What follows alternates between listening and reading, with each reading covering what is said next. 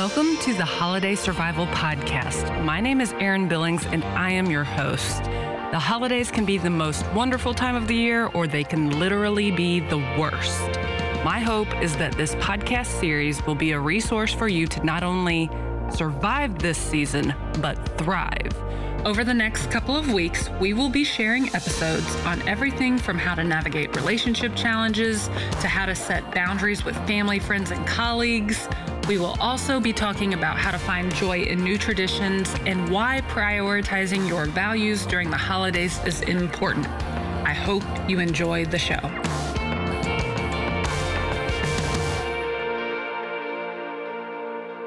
Welcome back to the Holiday Survival Podcast. Today, we are going to be talking about something that is very near and dear to my heart. Addiction is not something that we typically associate with the holidays, but as somebody whose father was addicted to narcotics and alcohol, I know how addiction can impact the family on a very deep personal level, not just during the holidays, but year-round.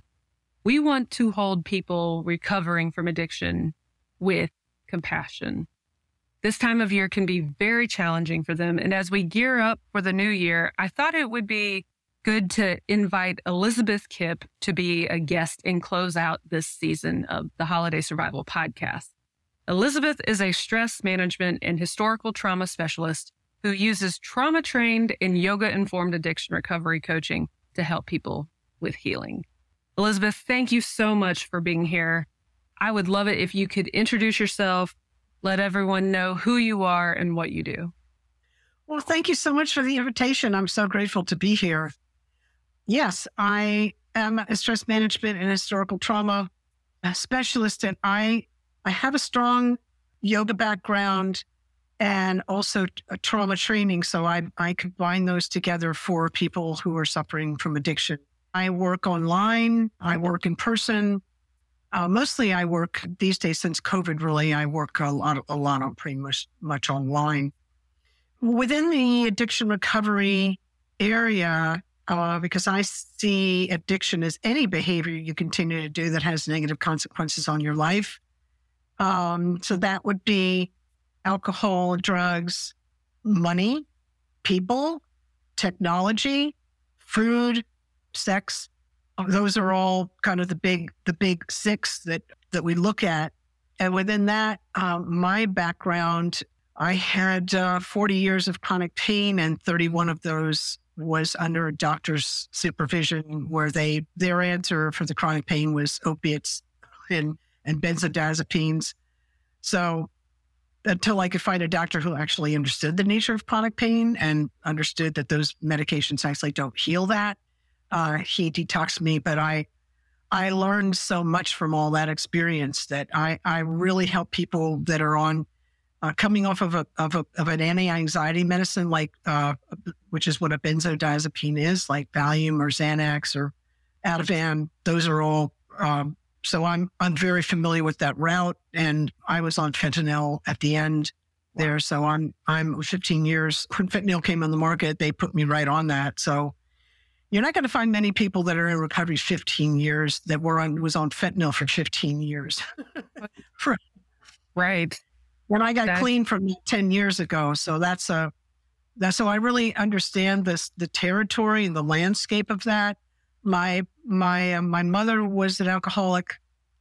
My father ended up being an alcoholic.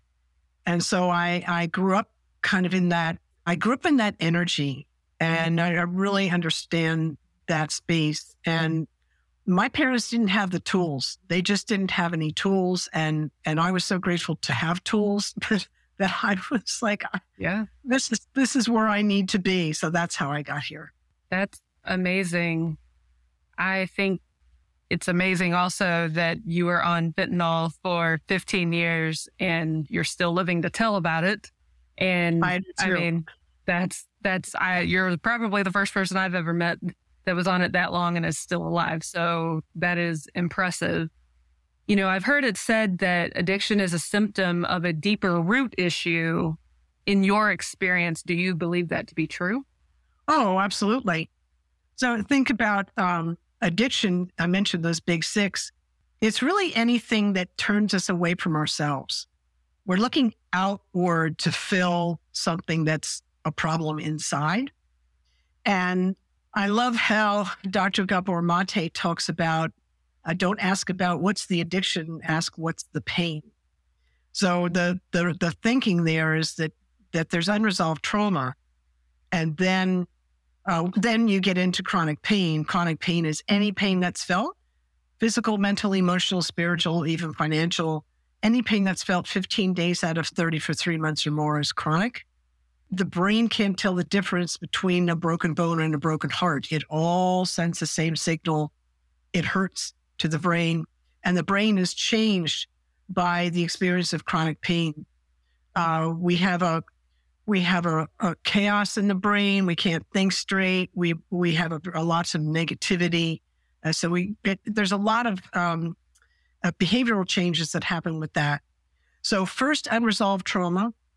Then if it hangs around for 3 months or more, it's chronic pain. And then a lot of us, what happens is we turn to an addictive behavior to solve the problem. And we're just trying to keep safe because we're traumatized. We're carrying this stuff. We're trying to find a way to feel safe. And that helps us. It's just an unhealthy way to do it. We're solving a problem. We're just doing it in an unhealthy way. And the thing is that in trauma, it's not about, trauma's not what happens to you. It's what happens inside of you because of what happens to you. We get disconnected from ourselves and others in that space. And that's where the void, the hole becomes. And we try and fill that with things from the outside. I love that. That's a great explanation. Considering that we are in a season where we're spending a lot of quality time with our loved ones, if we notice that someone is coming to an event high every night or drunk every night, what would you think in your experience would be a good way to address that?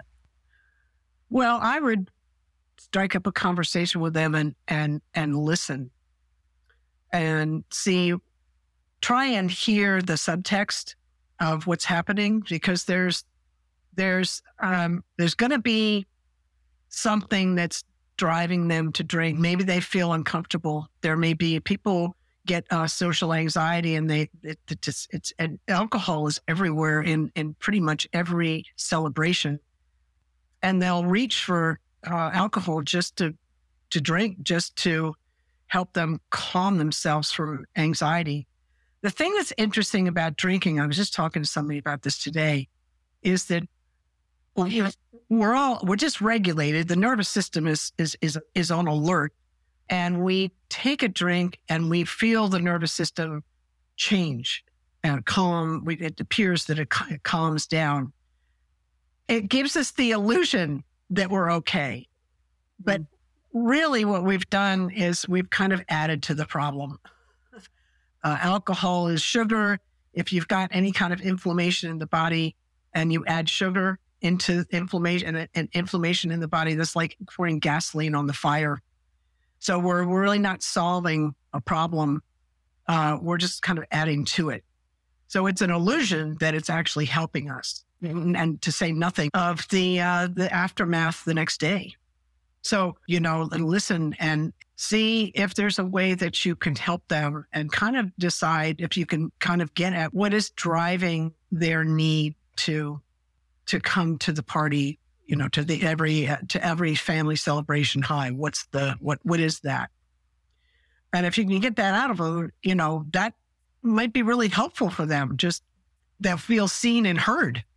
And just that alone gives them a sense of feeling safe, where, they're walking into the family and they may not feel safe because they're not seen and heard.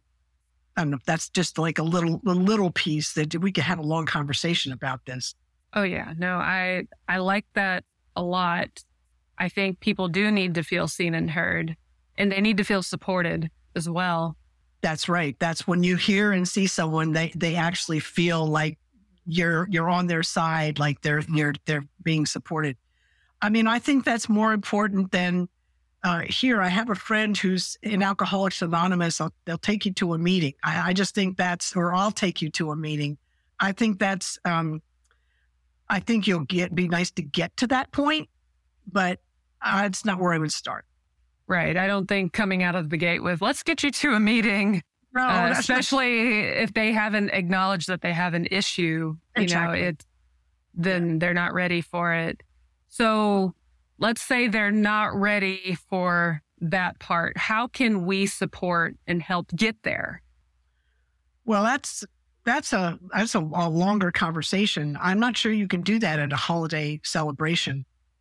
I think support and monitoring and really finding out what is it that the family member is nervous about or stressed about, or is there someone that's in the family that they're having a feud with and they don't know how to deal with it, or who knows what happens. There all kinds of things happen in families, and as I said, social anxiety is a really big one. One of the things that I do like right away, I had a client today this is where I started with her. Really, the first thing, once I kind of get their, they feel like I'm on their side, I help them breathe long, slow, and deep so that the exhale is as long or a little bit longer, maybe up to twice as long as the inhale. Long, deep breathing for maybe 3 minutes. That will calm the nervous system of somebody who's agitated. That will calm the nervous system right down. And if you can give someone who's got social anxiety an experience where just with breath, they calm down, what does that do? That tells them they have a very powerful tool inside of them that they can use anywhere they go to calm themselves down. They don't need to reach for a drink. I love that. That's a great tip. And I never even thought about that, but it makes perfect sense. So what are some ways that we can, let's say they're already at the meetings, let's say they have a sponsor and they're on the sober life, but, coming into certain family situations can be triggering, going to certain work situations. There's peer pressure. Even when we're adults, there's still peer pressure involved. How can we help people stay sober during that time? Love the question. So one thing is we can offer alternative beverages. Like I literally was just working on a blog, which has got 9 different mocktails that are really fun and festive for the holiday, that are also low glycemic, so they're actually healthy. They're not full of like lots of sugar. So offer something other than an alcoholic beverage or water, something that's kind of fun. Also, I would encourage them to have an exit plan. If just like I'm going to come and I'm going to say hello to everyone and I'm going to have one drink and then I'm leaving. Or whatever have some kind of an exit plan if the person starts getting uncomfortable and just is they kind of had it. So as you don't want them to get activated to a period. You want everyone to be comfortable and feel safe. And if right. Something happens and that's not happening, they should be able to leave gracefully and not be. Anybody at the party should be able to do that. Right. Right. I know with my friends, we have a code word. So if we need to get out of somewhere, we have a code word that we just look at each other and we say the code word and we know that it's time to go. And there you go. That's been very helpful to me and my friends. Feel free to steal that idea, everyone out there. If it helps you, then I'm so happy. But, we do need to have exit plans. That's something we've talked about throughout this entire series. It's really an important thing these days to protect our energy and protect our mental health. So I think that's a great idea as well. So we have the Holiday Survival private podcast feed. I would love for you to share with everyone what you're going to be talking about in that episode. Beautiful. Thank you. Yes, so I'll be talking about how to survive the holidays sober and keep your inner peace, that you can actually do both. You really don't need a drink or, to use anything. You don't need to, you can have inner peace and be sober and have a lovely holiday. So I'll be talking about that. I think that'll be great. And I'm excited to be able to do that. I've got about 11 different things, and then I'll be talking about kind of how we're just the whole mindset of approaching the holiday with your sobriety in mind. Like, what is your intention for the holiday season in terms of your sobriety? And this action that you're about to take, is it in alignment with your intention? And can you live with the consequences of this action? So we kind of, we do kind of an inquiry, setting ourselves up for walking into whatever the event is and try and stay clear there. Another thing that's tricky, but the breath can really help with this, is and just in my experience, is to don't worry about trying to fit in. You are who you are. And, try and be comfortable in your own skin and not try and morph yourself into something that you're not, because that's going to make things more awkward. Sure. That's just good advice, period. Yeah. That's just common sense, good advice right there. Well, I think that sounds wonderful. And I know that's really going to help those in our world that do struggle with addiction issues. So if you're out there listening and you don't have an issue with addiction and you know somebody that does, you're going to want to send this to them, because this is going to be an incredibly valuable resource to help them get through this season. So, Elizabeth, I've loved this conversation. How can our listeners connect with you? Oh, thank you. And I enjoyed the conversation too. They can connect with me at my website, which is Elizabeth with a hyphen, Kipp, KIPP.com. You have to put the dash in between my first and last name because then you'll get me. Otherwise, if you miss that, ElizabethKipp.com is a web designer and a photographer, and she's amazing, but she's not me. Elizabeth-Kipp.com, and I have all kinds of free resources there. You can book a session with me. You can find out all about the coaching that I do. Yeah, and I'm all over social media, and you can get all my social media through my website. Awesome. Well, thank you so much for being here. I really appreciate you taking time to have this conversation. For those of you out there listening, please go to our show notes.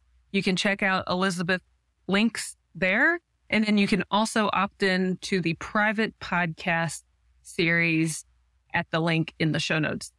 So thank you again for listening. Elizabeth, thank you for being here.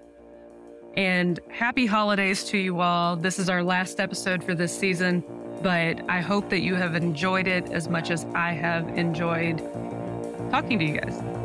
Happy holidays. Thank you for listening to the Holiday Survival Podcast. If you enjoyed the show and you're listening on Apple Podcasts, please leave us a rating and a review so that other people can see just how wonderful this podcast series is. We also have a private podcast series featuring our expert guests, where they will be guiding you through this season with their patented methods to help you thrive during what can be a very hard time of year. To learn more about how you can subscribe to the private podcast series, or for more information about our expert guests, please go to the show notes or holidaysurvivalpod.com. Thank you so much for listening, and we hope that you have a wonderful holiday season.